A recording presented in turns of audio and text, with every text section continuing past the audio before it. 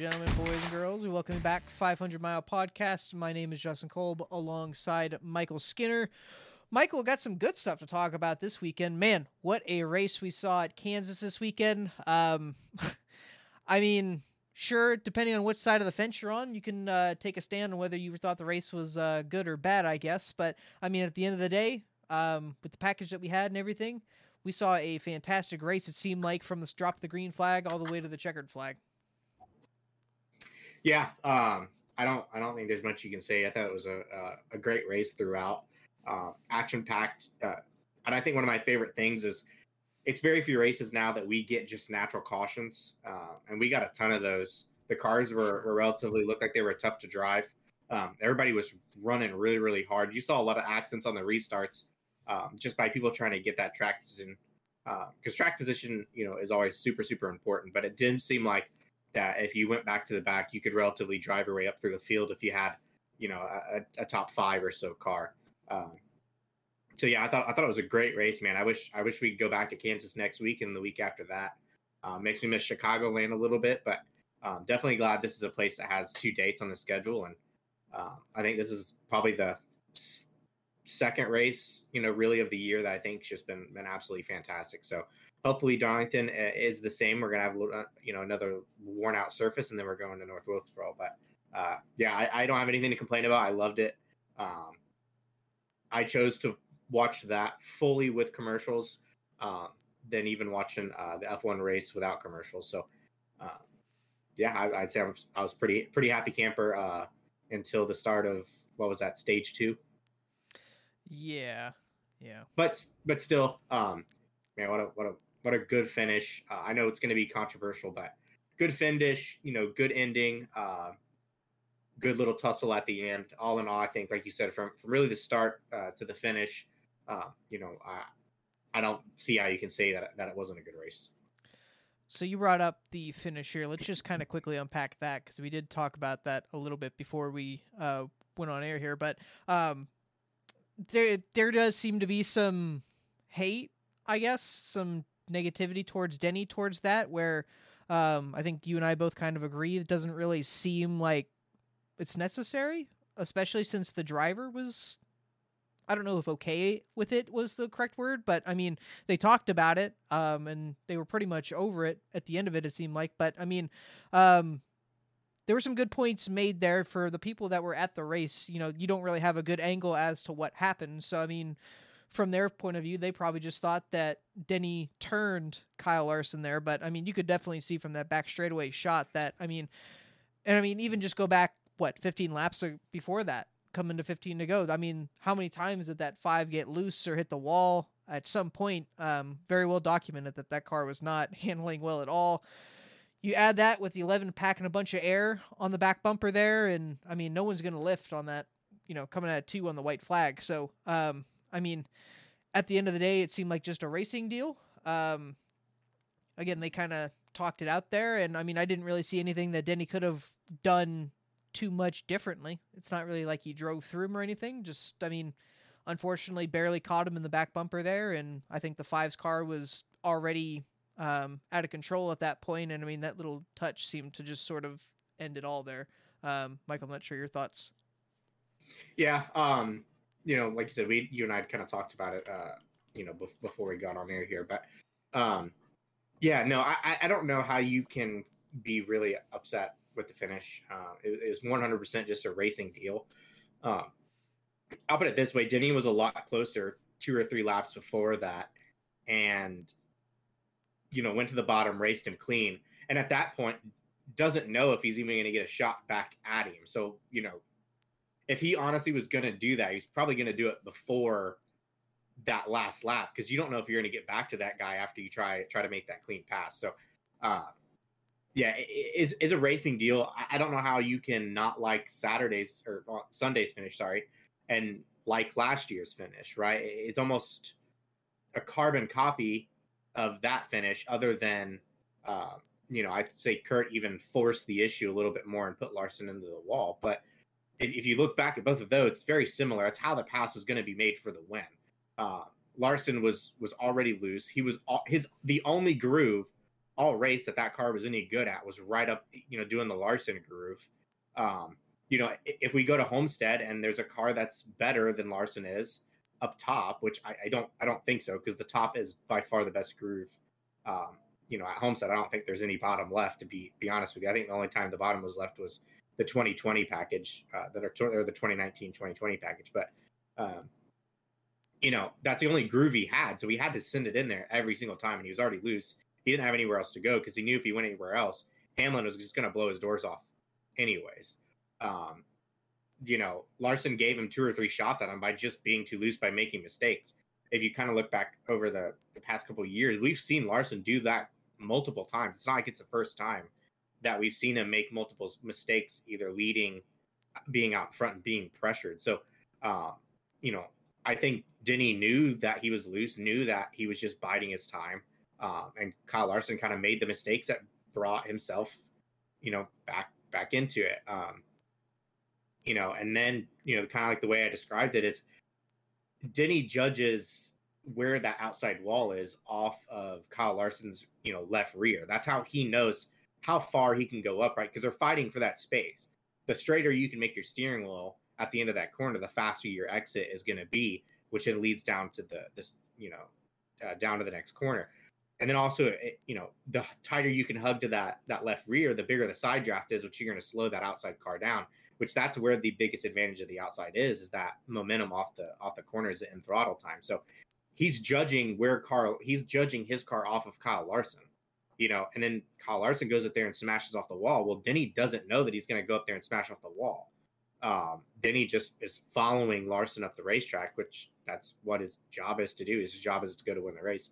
And Larson just happened to be a little too loose, pushed into the wall, and kind of created the contact. So I don't know how you can blame Denny on that one for a guy that's been honest and when he's wrecked people. I mean, heck, he flat out just crashed JJ Yeley, whether he wants to say like, hey, I crashed him or not now, but he did. So for a guy that we've seen multiple times crash somebody for the win, this one was probably the least, actual crashing for the win that he's done. And people, and people are upset. I don't know how, because I don't know how you can see that as a non-racing move like he did it on purpose. I just can't. I don't. It's in my opinion, if you think he does that on purpose there, honestly, I don't know how much racing you've actually watched. I just don't. We've seen it. We've seen that same accident for 15th. Yeah. We saw a super similar accident in the Truck Series on Saturday with even the 51 truck with Kyle, right? He got loose, got up into the wall. Ben Rhodes ran into the back of him. Okay, well, where's he gonna go? It's like not like you can make a decision as when somebody starts bouncing off the wall. So yeah, I don't know how you can explain that one as being an egregious attempt there, but hey, it was a good finish. I mean, whether you hated it or liked it, man, you got to say it was really, really good racing at the end there. Good racing the whole race. Definitely from start to finish, like you said, I agree kind of with you earlier. From start to finish, probably, honestly, one of the best races we've seen in a couple of years. If not since probably maybe, the Kyle Larson, Kyle Busch incident at Chicagoland. But yeah, man, just like I said, just makes you miss Chicagoland a little bit more, because that those racetracks are so similar, and it probably produce very similar results. For sure. And we did have some more action even after the checkered flag, it seemed like. Well, it didn't seem like it actually happened. Ross versus Noah. This one was kind of interesting to me, because, I mean, Ross didn't necessarily run him up into the wall. Granted, he didn't leave him a ton of room, but as he said, he did leave him a lane. And I guess Noah took offense to that, gave him a little door down the straightaway. I don't remember what lap this was. I think it was somewhere in stage 2. But it sounded like Noah tried to get back to him again into 1 and checked up to 23 as well. But obviously everybody saw what happened on pit road. I don't really have much comment other than I guess Ross can fight. And I'm kind of,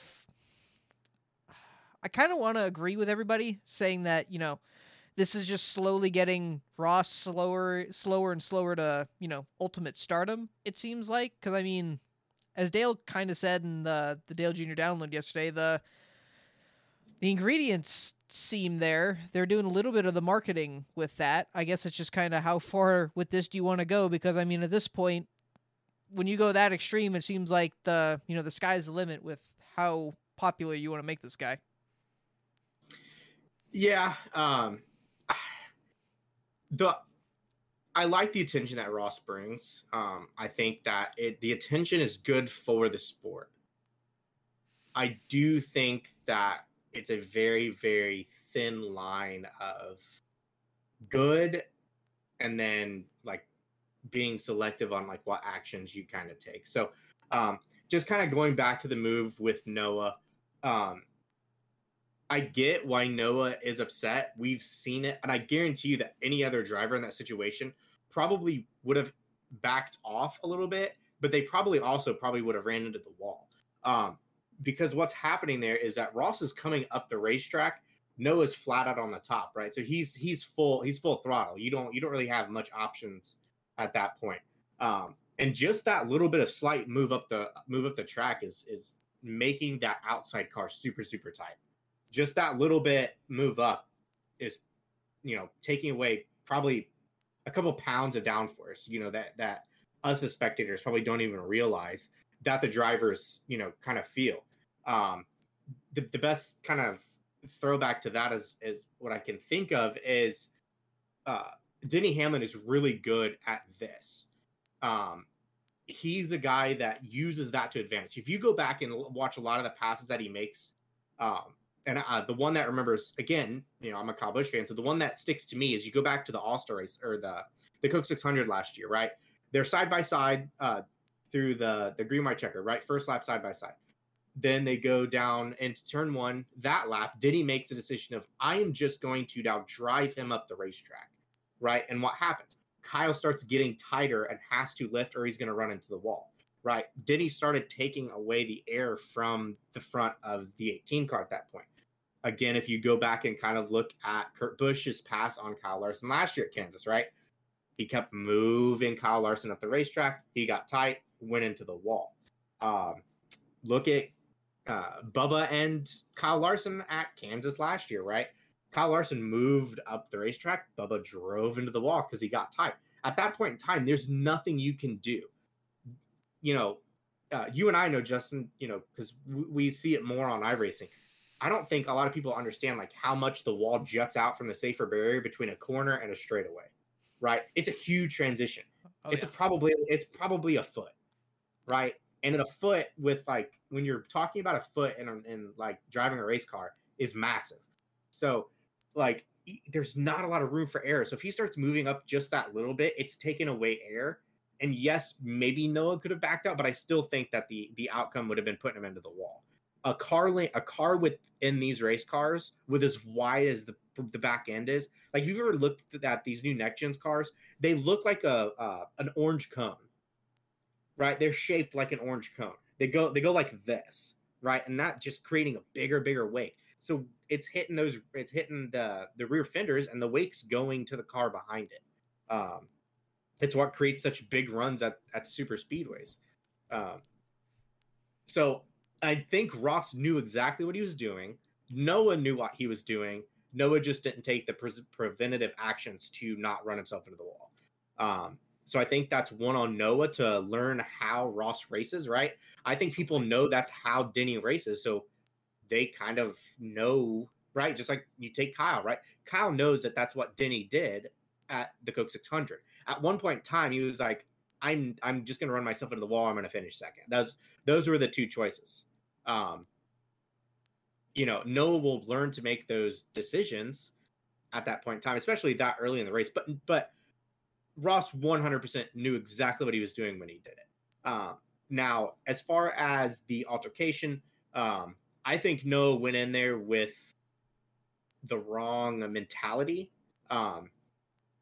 In all honesty, I think if you go over there and put your hands on anybody, they're probably going to be pretty upset. And it's not the first time that Noah's made this mistake. He did the same thing to Daniel Hemrick, and he got punched in the face Like the same, it was the exact same situation. It's like, why didn't you learn from the first time? If you're gonna honestly, with NASCAR's rule set, you get one punch, right? It's either you want to be the one punch or you want to make the first punch. You gotta, if Noah goes over there and just takes a swing at him, right? This conversation is totally different. I mean, he had it lined up. Just that guy in the gold yeah, shirt, dude. I'll That tell was you a what, though, haymaker. that kid though. I mean, he can take some punches now. That was hey, listen. Noah was playing it, man. That was a haymaker. If that landed, that was probably going to be a good one. Yeah. The one thing that I'll say is I don't think, and this is the dangerous line, right? Is Ross, Ross retaliated, right, in an aggressive manner, right? It's proving his aggressive streak. But at some point in time, that's going to not work in his favor. I don't remember Dale Earnhardt go out and punching anybody. Well, I don't know that that's very accurate because, I mean, at that point, all he was doing was defending himself. When someone grabs onto you like that, I mean, he told him to stop twice. Keep in mind. Yeah, but what I'm saying, though, is that in that instance, right, that's what the bodyguard's there for, right? If the bodyguard's going to do his job, he's going to prevent those altercations from happening. He wasn't doing his job, though. But that's exactly my point, though, is right. We let Ross do that, but we don't let any retaliation, right? Same thing on the racetrack. We let Ross get away with stuff, but then when there's a retaliation of that, it's not okay, right? That's where kind of my thing is that you can't be mad at Denny for saying, hey, I crashed a guy that's been crashing everybody for the past 12 months, right? They've now set the precedent of that. You can't mess with certain people, right? That's kind of what we're getting at, right? They warned the 9 and the 11 at where was it? Worldwide Technology Raceway last year, right? That's a different scenario. I guarantee you 9 times out of 10 years ago, somebody would have went in there and just flat out dumped the shit out of that one car. That's what they should have done. Right, exactly. But so they mess with Ross. If Ross is going to do that and he's going to be okay with it, right, then NASCAR has to kind of let people beat up on Ross if they're going to allow it from one person, then they're going to have to allow the consequences. You can't pick and choose, because here's my thing, right? So if Ross goes and turns the leader at North Wilkesboro, right, goes and turns the leader and it's Chase Elliott, right? What's going to happen? Right? But exactly, right? So what if Chase Elliott goes out next week and just intentionally crashes the one car? What are they going to do?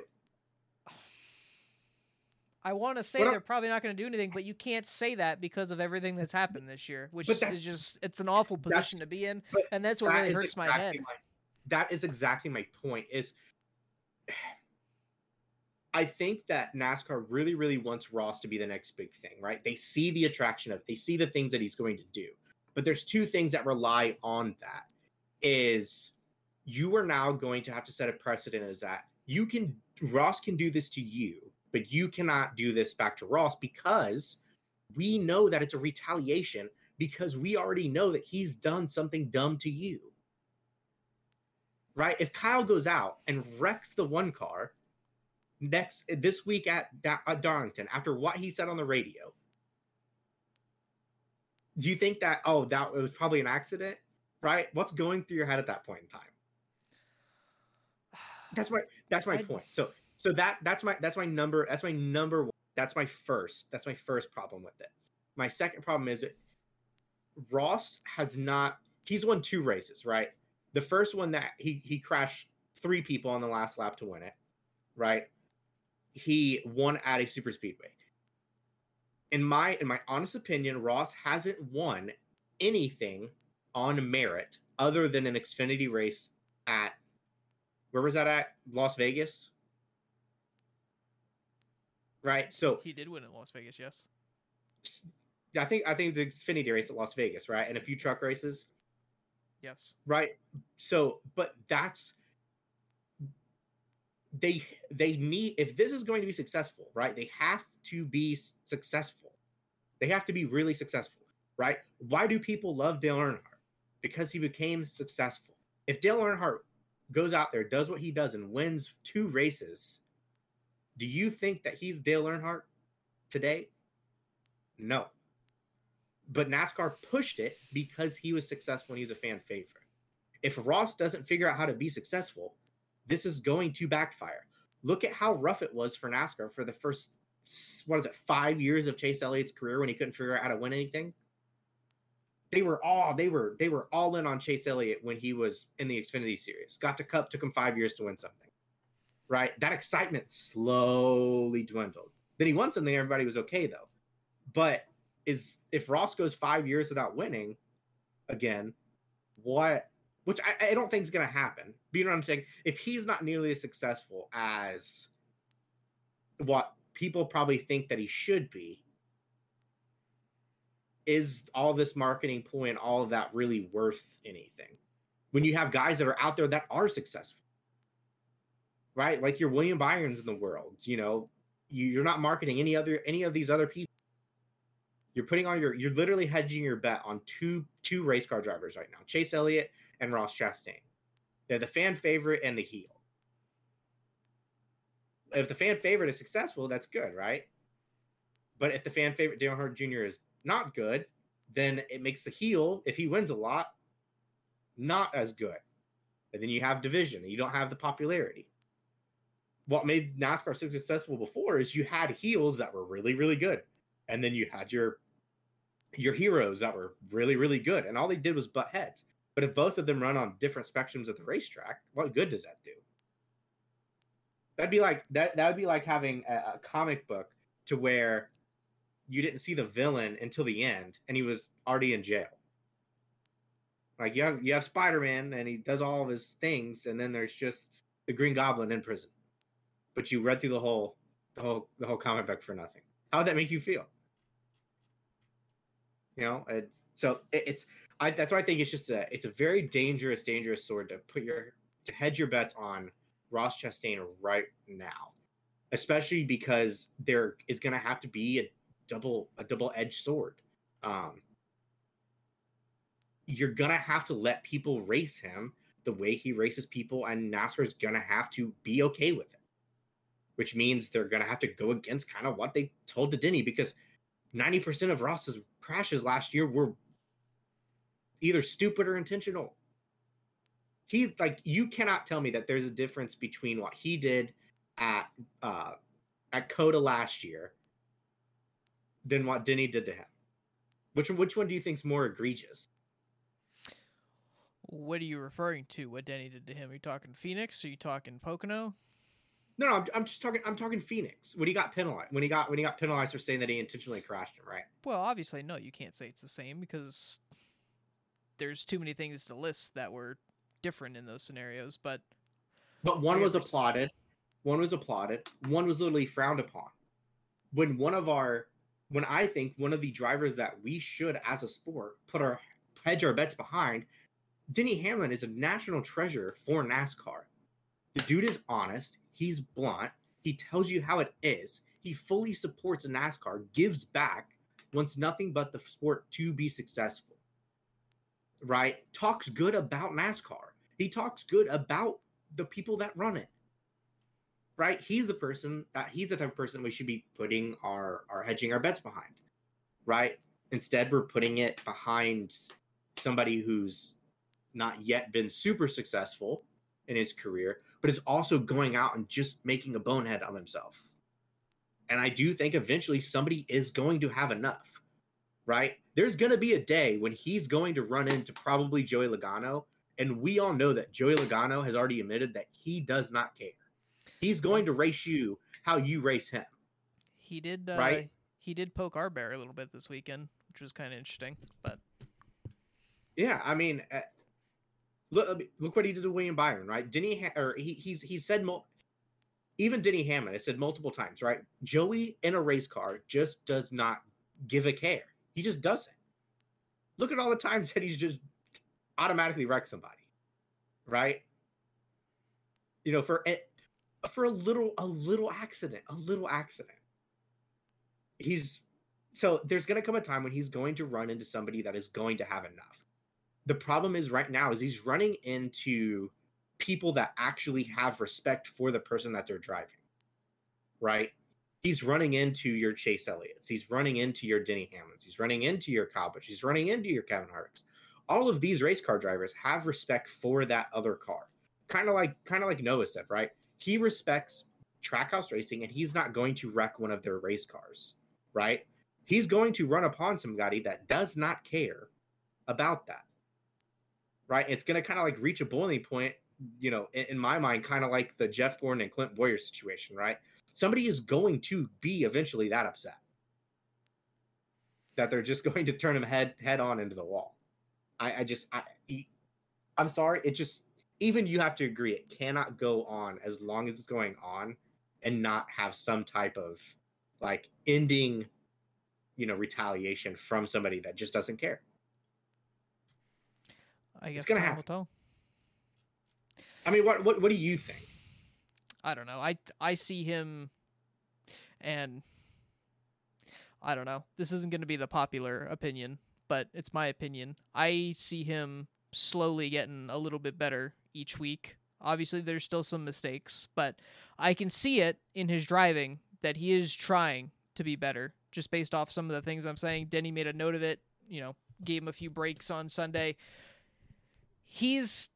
I think at this point, yes, 2022 was a very, very rough season for Ross Chastain, and that's, I mean, maybe putting it a little bit lightly.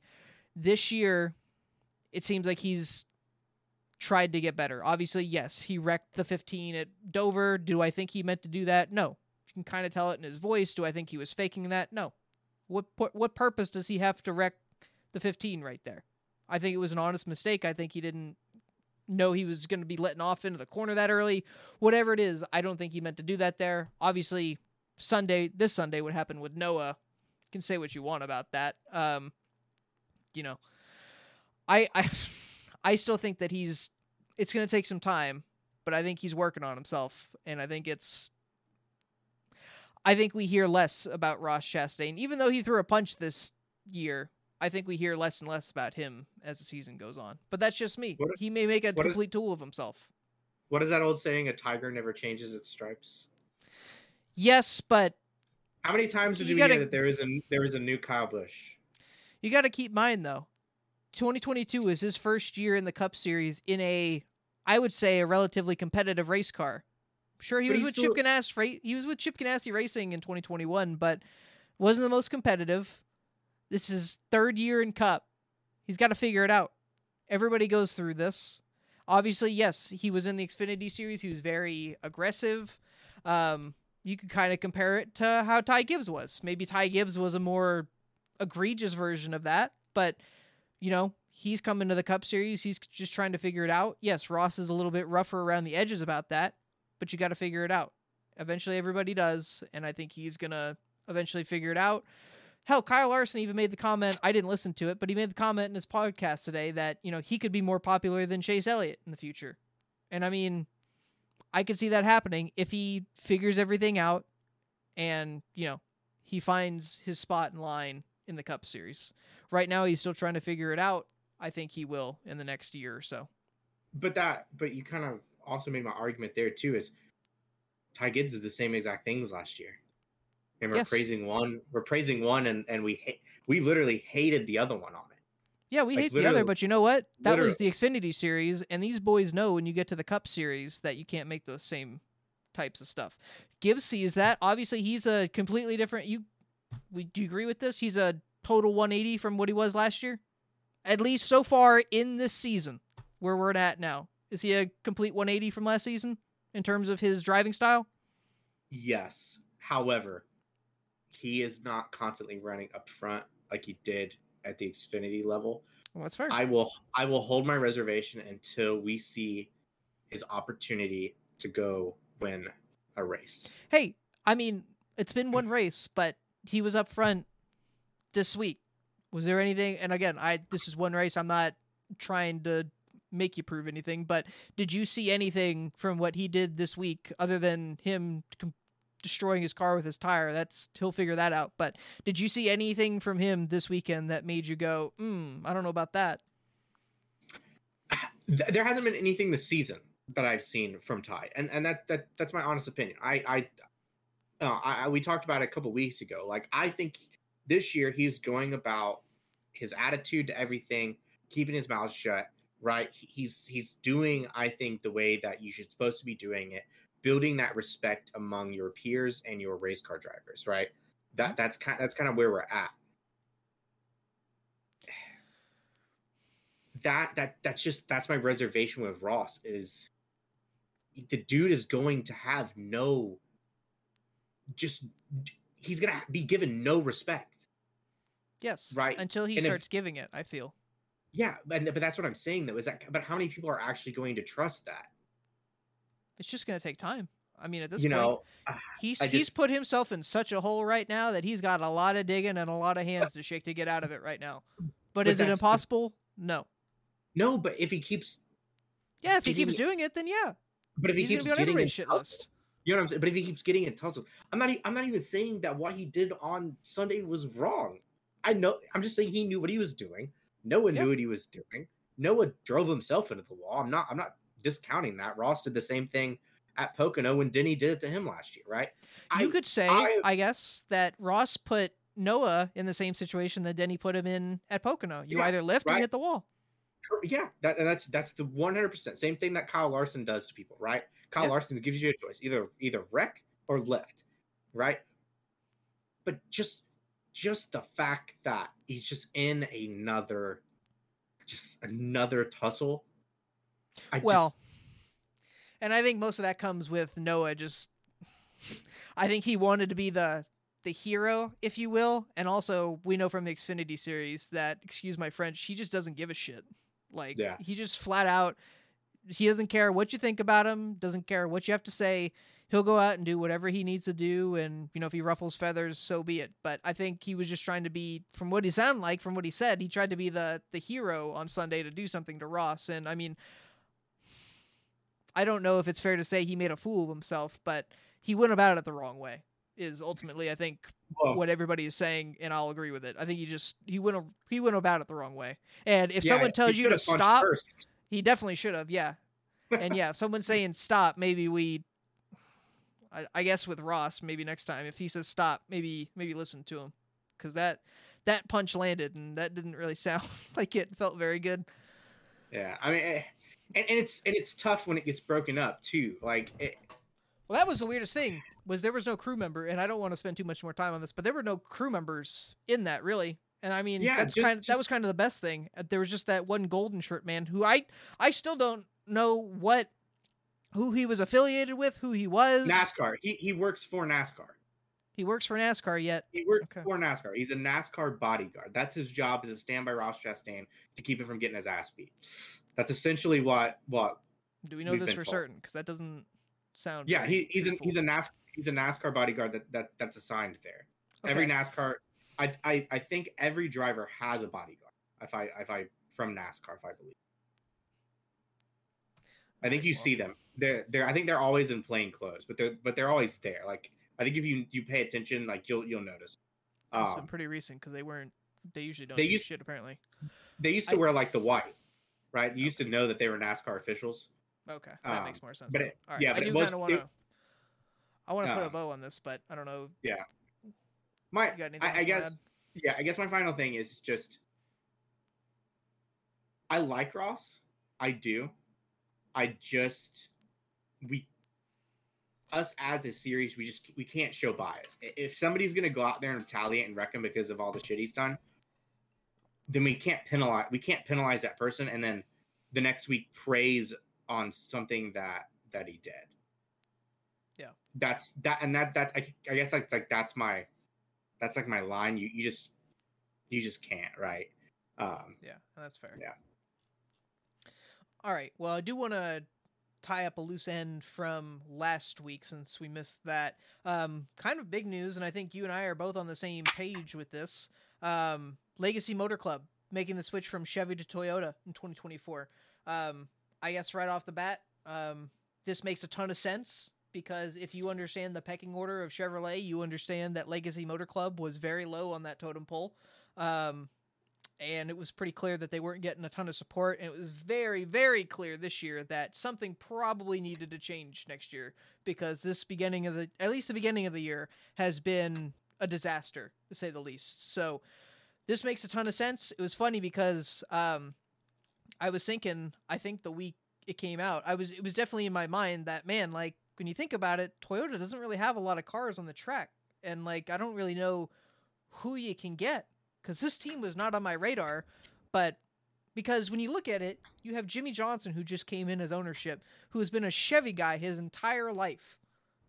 And it's really sad to think that, you know, they couldn't have come to a better deal or anything like that. But I mean, it's Toyota's win. At that point, you get 2 more cars. You go up from 6 to 8 in the field next year. And it's funny because I think I'd mentioned it to you.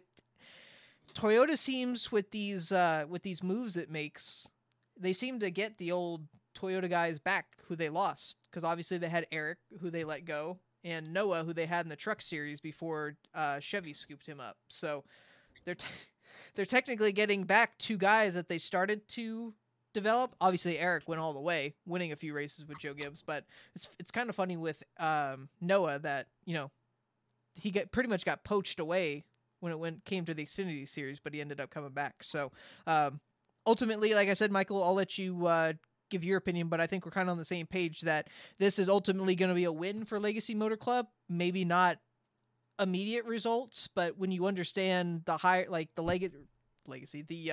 hierarchies within the manufacturers, you're going to understand that for performance and in terms of just manufacturer support, this is going to be an absolute win for Legacy Motor Club. Yeah, I don't see how you can say that it's not, surprising that it comes from, like you said, somebody that's been in a Chevy. Honestly, I think Jimmy drove Chevys when he was in the dirt truck, in the Stadium Super Trucks. Yeah, yeah. Doing the so Chevys. I mean, he's probably been with Chevy for probably 30 years. So that one's super surprising. But I mean, heck, the guy's running in Le Mans in the Chevy, prototype NASCAR over there. So the dude has been integrated. Yeah, it's been integrated into Chevrolet for, like I said, probably going on 30 years of his life, and just to suddenly, not I would say suddenly for us, but I mean, obviously this deal has been worked probably honestly since Legacy Motorsports probably became a thing. This talk has probably been going on. I do, especially. Go ahead. Go ahead. I wanted to read a quick quote here from Maury, because I want to see your opinion on this as well, because this one kind of tells you where they're at with that. His quote from, there was a Zoom meeting that happened when that announcement was made. Maury Gallagher, who is one of the co-owners of that team, made the quote, "I love competition, being in the back of the pack. Some can live there, but it is not a place that I'm willing to live." And I think that just speaks volumes. No, I trust me. I think RPM, and even when it was, what was it? Gillette Evernham, or, through all that process, right? We've seen that 43 car in Everham Motorsports, and Gillette Evernham with Petty, and then all the names that it came, and Petty Enterprise, Petty Motorsports, all that stuff, right? We've seen that car struggle for 30 years. And they've always kind of been on the back end of the support structure of whatever manufacturer that they were kind of with. So this is an opportunity to go from, I mean, they were probably third with Chevy. They were fourth because you had Hendrick, RCR, Trackhouse, and then I think it came GMS. So fourth. I mean, you're probably going to go to third, but it's a lot less cars. Like that's the biggest thing. And Toyota does a really, really good job of making sure that all the teams, work as one. I mean, we've seen that for years. So I wouldn't be surprised if we see next year the 43 and the 42 go out in there and have the success that, they should have been having over the past couple of years. I mean, we kind of all ragged on Ty in the 42 last year for having such bad performances. Well, I mean, maybe we were giving the guy too much criticism, because maybe they're just not that good. Eric clearly got a couple good runs last year and won the Southern 500, but that wasn't indicative of anything that they did during the year. That just happens to be his best racetrack, and just happened to be that the people leading kind of disappeared from the race, Yeah. with 19 laps to go. So yeah, I mean, it's good. Honestly, the team that I really thought so, in the back of my head last year when Kyle was going through that contract stuff for Joe Gibbs and stuff like that, knowing that Kyle probably wanted to stay with Toyota and knowing that the teams, that he was having conversations with, honestly, I thought for a long time that he was going to end up going to Colleague in the 16 car, and the Colleague was going to become a Toyota team. Not only, do they have a successful Xfinity team that could go along with the 3 cars of Joe Gibbs Racing, right? You're just adding a bigger piece. You have a bunch of drivers that are signed up. You have, basically drivers waiting in their wings to take over those cars. I thought Colleague was going to be the team that actually made the move over to Toyota sooner rather than later, because they're kind of in this same boat, right? They were the 5th team. You got to make the move sooner rather than later. So surprised that it's Legacy, Motor Club. I kind of made a statement to you the other day, and I'm like, I would have honestly seen RCR switch before Jimmy Johnson. I know that's funny to see here, but I mean, it's true. I just couldn't see Jimmy Johnson on a Toyota. It's definitely going to be funny seeing all those Jimmy Johnson fans that hated on Toyotas for all these years to see Jimmy Johnson above a Toyota there. So, hey, about that, heck, the guy even drove a Chevy and Indy cars. So the dude's been Chevy forever. Or no, I think they're actually Honda. Yeah, I was gonna say I think Chip they're Ganassi Honda. Yeah. So that's even odder, right? Yeah. So I think it's a really, really good move for them. Kind of strange that their truck team is going to stay as a Chevy, is from what I'm hearing. Yeah. I was that one kind of blew me away a little bit. But if you think about it, other than them and KBM now, they're really the only Chevy truck teams. And if they went to Toyota, it would really just be KBM.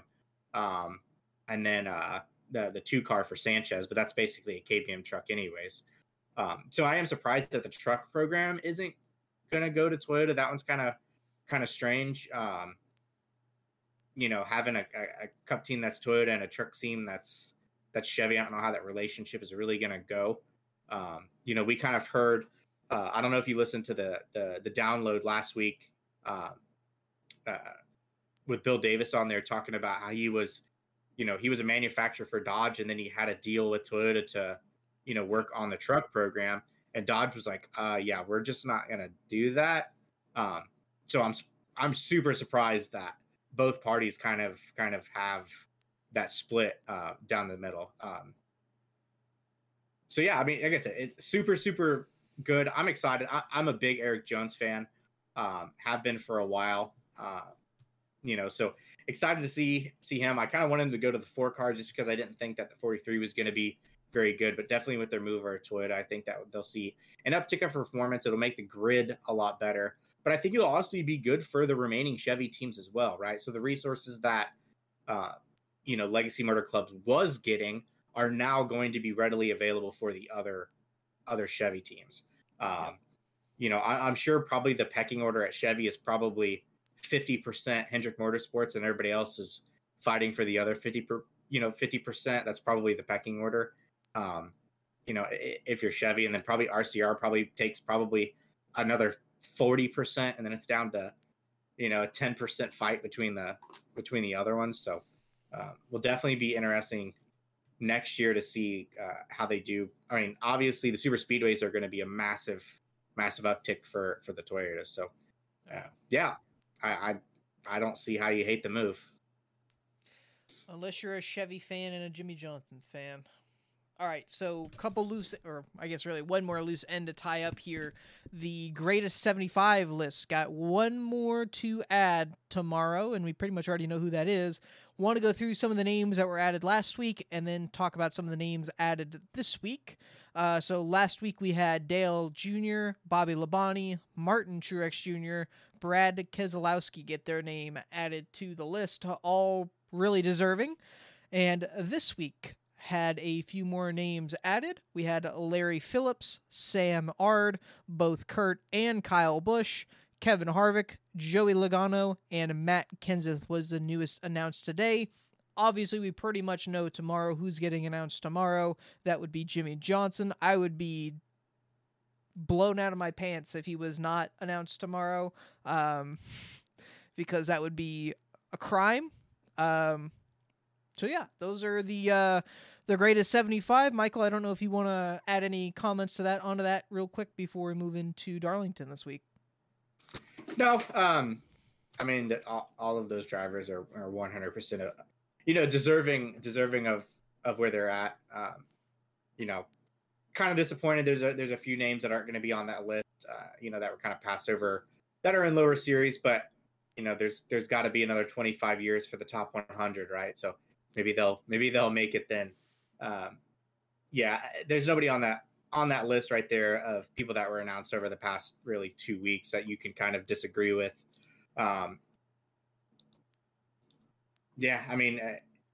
Junior, not as successful on the racetrack as people would like him, but the things that he's done for the sport in general,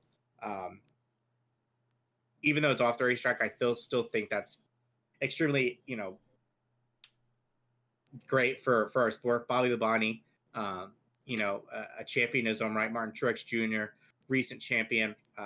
Bad Brad, definitely deserving. I don't know much about Larry Phillips, so that's a shame on me. Everybody knows who Sam Art is, especially with how much in the early, 2010s that Kyle Busch was compared to Sam Art in the Xfinity Series. We all kind of know a little bit about Sam. Kurt, obviously, 100% deserving, as well as Kyle. I kind of was hoping that Kevin was going to be announced last and they were going to do something nice for him, for his final year. Joey, honestly, 2-time champ, probably going to win another one before his time is up. And then Matt Kenseth, another one as well. The last guy to win a real NASCAR championship, as a lot of people like to say. And we can all thank Matt Kenseth for the chase, format. So, well deserving. We'll see Jimmy. Like you said, we'll see Jimmy over the next 2 days. If it's not tomorrow, it'll be sometime this week. The one thing I do think is funny is they kind of brought up somebody in a comment is, it's funny, no matter what manufacturer you drive for, your car is a Chevy that they take out of a box. This is very true. True. I thought that was funny. Had that same diecast in 164 over there, so yeah, they didn't give a lot of options for manufacturers. That's all right. Right. Okay, so yeah, moving on to Darlington this week, throwback weekend, of course. And that kind of begs the question, because I've been thinking about it. We kind of talked about this, off air, so I kind of want to make this a little quick so we can get into picks here. But we're going into year 8 of Throwback Weekend. This started in 2015 when the Cup schedule, I guess, brought Darlington back to Labor Day weekend. I believe Kevin Harvick was the first to throw back with Budweiser, because they decided that, hey, if we're going back to our original, weekend, why not throw back? So that started this whole trend, and now 8 years later, I feel like we're kind of at the point where I don't really know why we're doing it anymore. It just feels more like a gimmick, especially because, yes, Darlington got a second date, but the reason this all started, like I said, was because we moved Darlington back to the Southern 500 weekend, thus creating the opportunity for throwback schemes, because that's what that race was run on, was Labor Day weekend. So when you move it to Mother's Day weekend, now there were Darlington races back in the day that were run on Mother's Day. That's not the issue here, but the fact that we're making that throwback weekend with no real reason, I guess, that's where I kind of question, like, do we really still need to do this? And my thought on this is we have NASCAR's 75th anniversary this year. That's cool. We're going to get some more throwbacks. I kind of feel like after this year, we may be done with it, or at least I feel like we should probably be done with it, because there's not very many throwbacks left that we can really do. People are going to start recycling. They already have. And really the big one is we're not really seeing a lot of sponsors commit to going full on with these throwbacks. I would say the biggest offender this year, at least, is Sunny D for Kevin Harvick. I looked at that car. I had no idea what car I was looking at until I looked in the background and they had his 30 AOL car in the back. that doesn't look anything like what that car did. So I think we're at a point where I think after this year, it's probably going to run its course.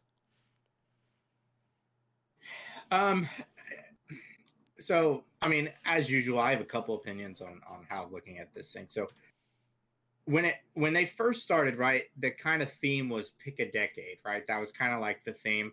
Then it kind of got lost like the third year, right? So I think it would have been okay had we kept picking a decade and that was your decade to choose from. But the problem is that NASCAR picked the decade. It worked for the first year, worked for the second year. And the third year, they just kind of did whatever they wanted. And the NASCAR stopped picking a decade, right? So they kind of lost kind of the luster of what it was supposed to do. Second, kind of like you said, if teams are going to sign up for a throwback, it's got to be right. Like, it can't be the bullshit that we saw from Sunny D, and it can't be what was the car the other year? Wasn't it a Kleenex car or something that like it was 47. supposed to be? It was supposed to be like Ricky Craven's car, right? And it was like, that's right. Yeah, that right. Because I remembered they had done something weird. JTG. Yeah. I just couldn't remember what the scheme was. Yeah. Yeah. They said it was supposed to be Ricky Craven, but they made like half the car Tide, half the car Kleenex. Like, come on.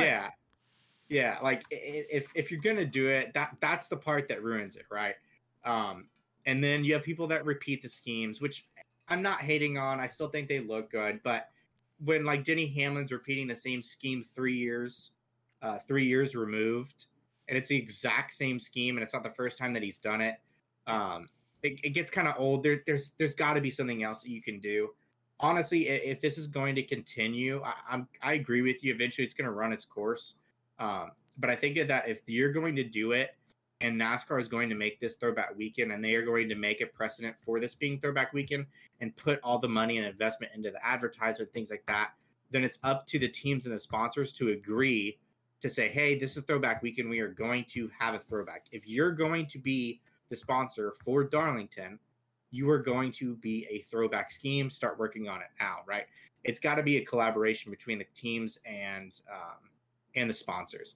The problem right now is the sponsors are too proud and they want to keep their, design one way, and they want it to be recognizable for the fans and things like that. But yeah, it's, if you're not going to do it, if you're not going to do it right, just don't do it at all. That's kind of my opinion on it. Exactly what I was about to say.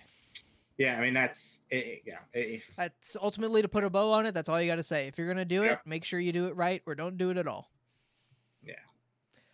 All right. Well, why don't we get into some picks here, Michael, for Talladega weekend? Got a lot of Talladega. Sorry, Darlington week. Sorry, I don't know where that came from. Oh. I think I saw something on this page and I was like, yeah, Talladega, sure. Darlington weekend. We're going to start with the truck series. You want to go first? You want to give me the rope? I'll let you have the rope. That's great. I don't know who I'm picking. I'm going to go for the truck series. I'm going to go out on a limb. No real research at all. I'm going to go Ben Rhodes. Okay. I believe he does have a truck series win there, if I'm not mistaken. I believe you're probably right. Oh, man.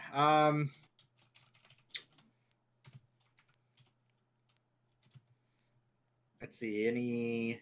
There is Bubba Wallace in the one.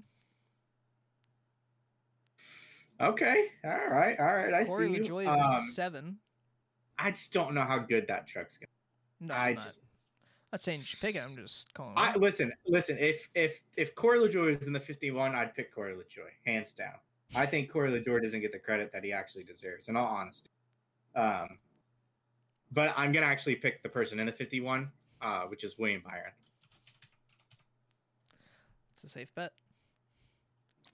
All right, Who we got here for the Xfinity race? Just pick the low-hanging fruit. Who's the low-hanging fruit for you? The guy in the 10 car. You know what? I'm not going to do that because I already had my mind made up. I'm going Josh Berry. Because I'm pretty sure he almost got it done last year and then got that penalty. He is running one of my favorite race cars. The Hutch Strickland Circuit City car. I love that Circuit City car. It looks so good. I'm actually not. I'm actually also not going to go with Wow. Kyle Larson. I'm actually going to go with the guy who almost won it last year. This is going to be the third time that I've picked him this year, but I think Sheldon Creed is finally going to win. All right. Finally, I know I said that a lot. Finally, but I think he was really good here last year. This is a very Sheldon Creed type racetrack, and if he can just not wreck in the first 75% of the race, I think he can get it done. Let's not forget who he held off last year until the last corner. Fair enough. All right. Well, for Cup,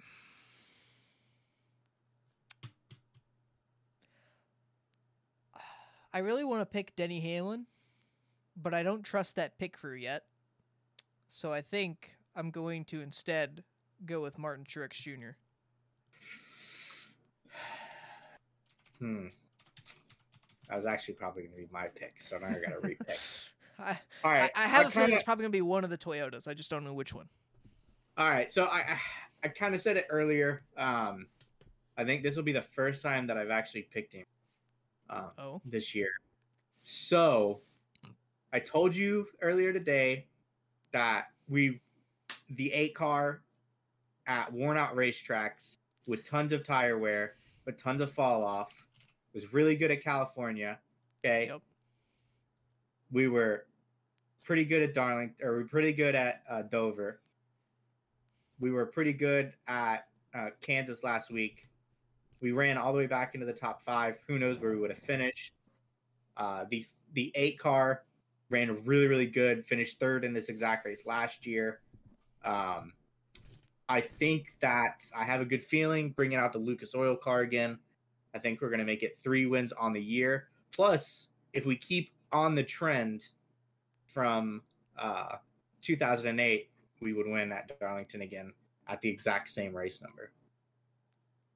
All right. We will have to see. Hopefully he doesn't get wrecked this weekend, and we have a pretty good weekend. Yeah. All right. Kind of wrecked himself last weekend, but that's a different story. Is what it is. All right. Well, speaking of race weekend, do we have any other racing this weekend, Michael? Honestly, I completely forgot to look. Right. We do have Formula One. I do. Where are they at? Actually, no. That's what weekend is this? No, that's next weekend. No, I don't think there's actually. I think IndyCar is at the Indianapolis Road Course this weekend. Is it Grand Prix weekend? Yeah. I think this is the weekend, and the next weekend is the qualifying, and then the week after that is obviously the 500. And I think this is the week off for Formula One, and then they go to Imola, I believe, and then to Monaco. Fair enough.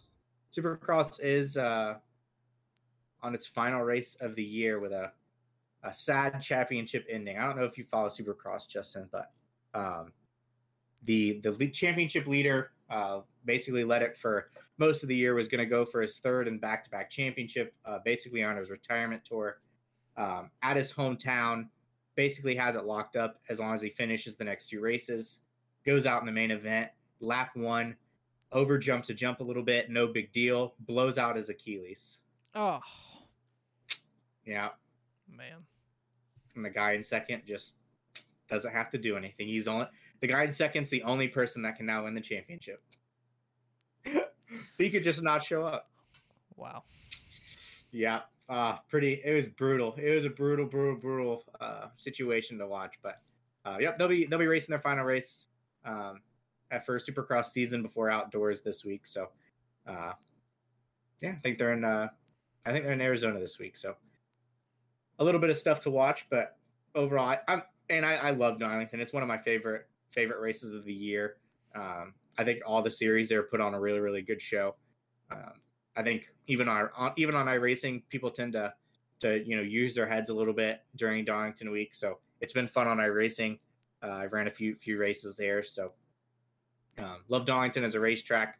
Seeing all the throwbacks is pretty cool. So that's definitely my main focus Friday, Saturday, and Sunday.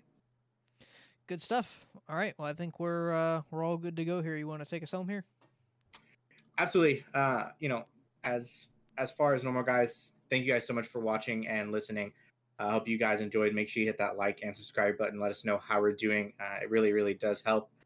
Leave us a comment. We got our Twitter handlers down there as well. So if you guys want to make a comment on the video, just let us know. But have a good weekend. As far as I know, my name is Michael and his name's still Justin. And we'll catch you next week.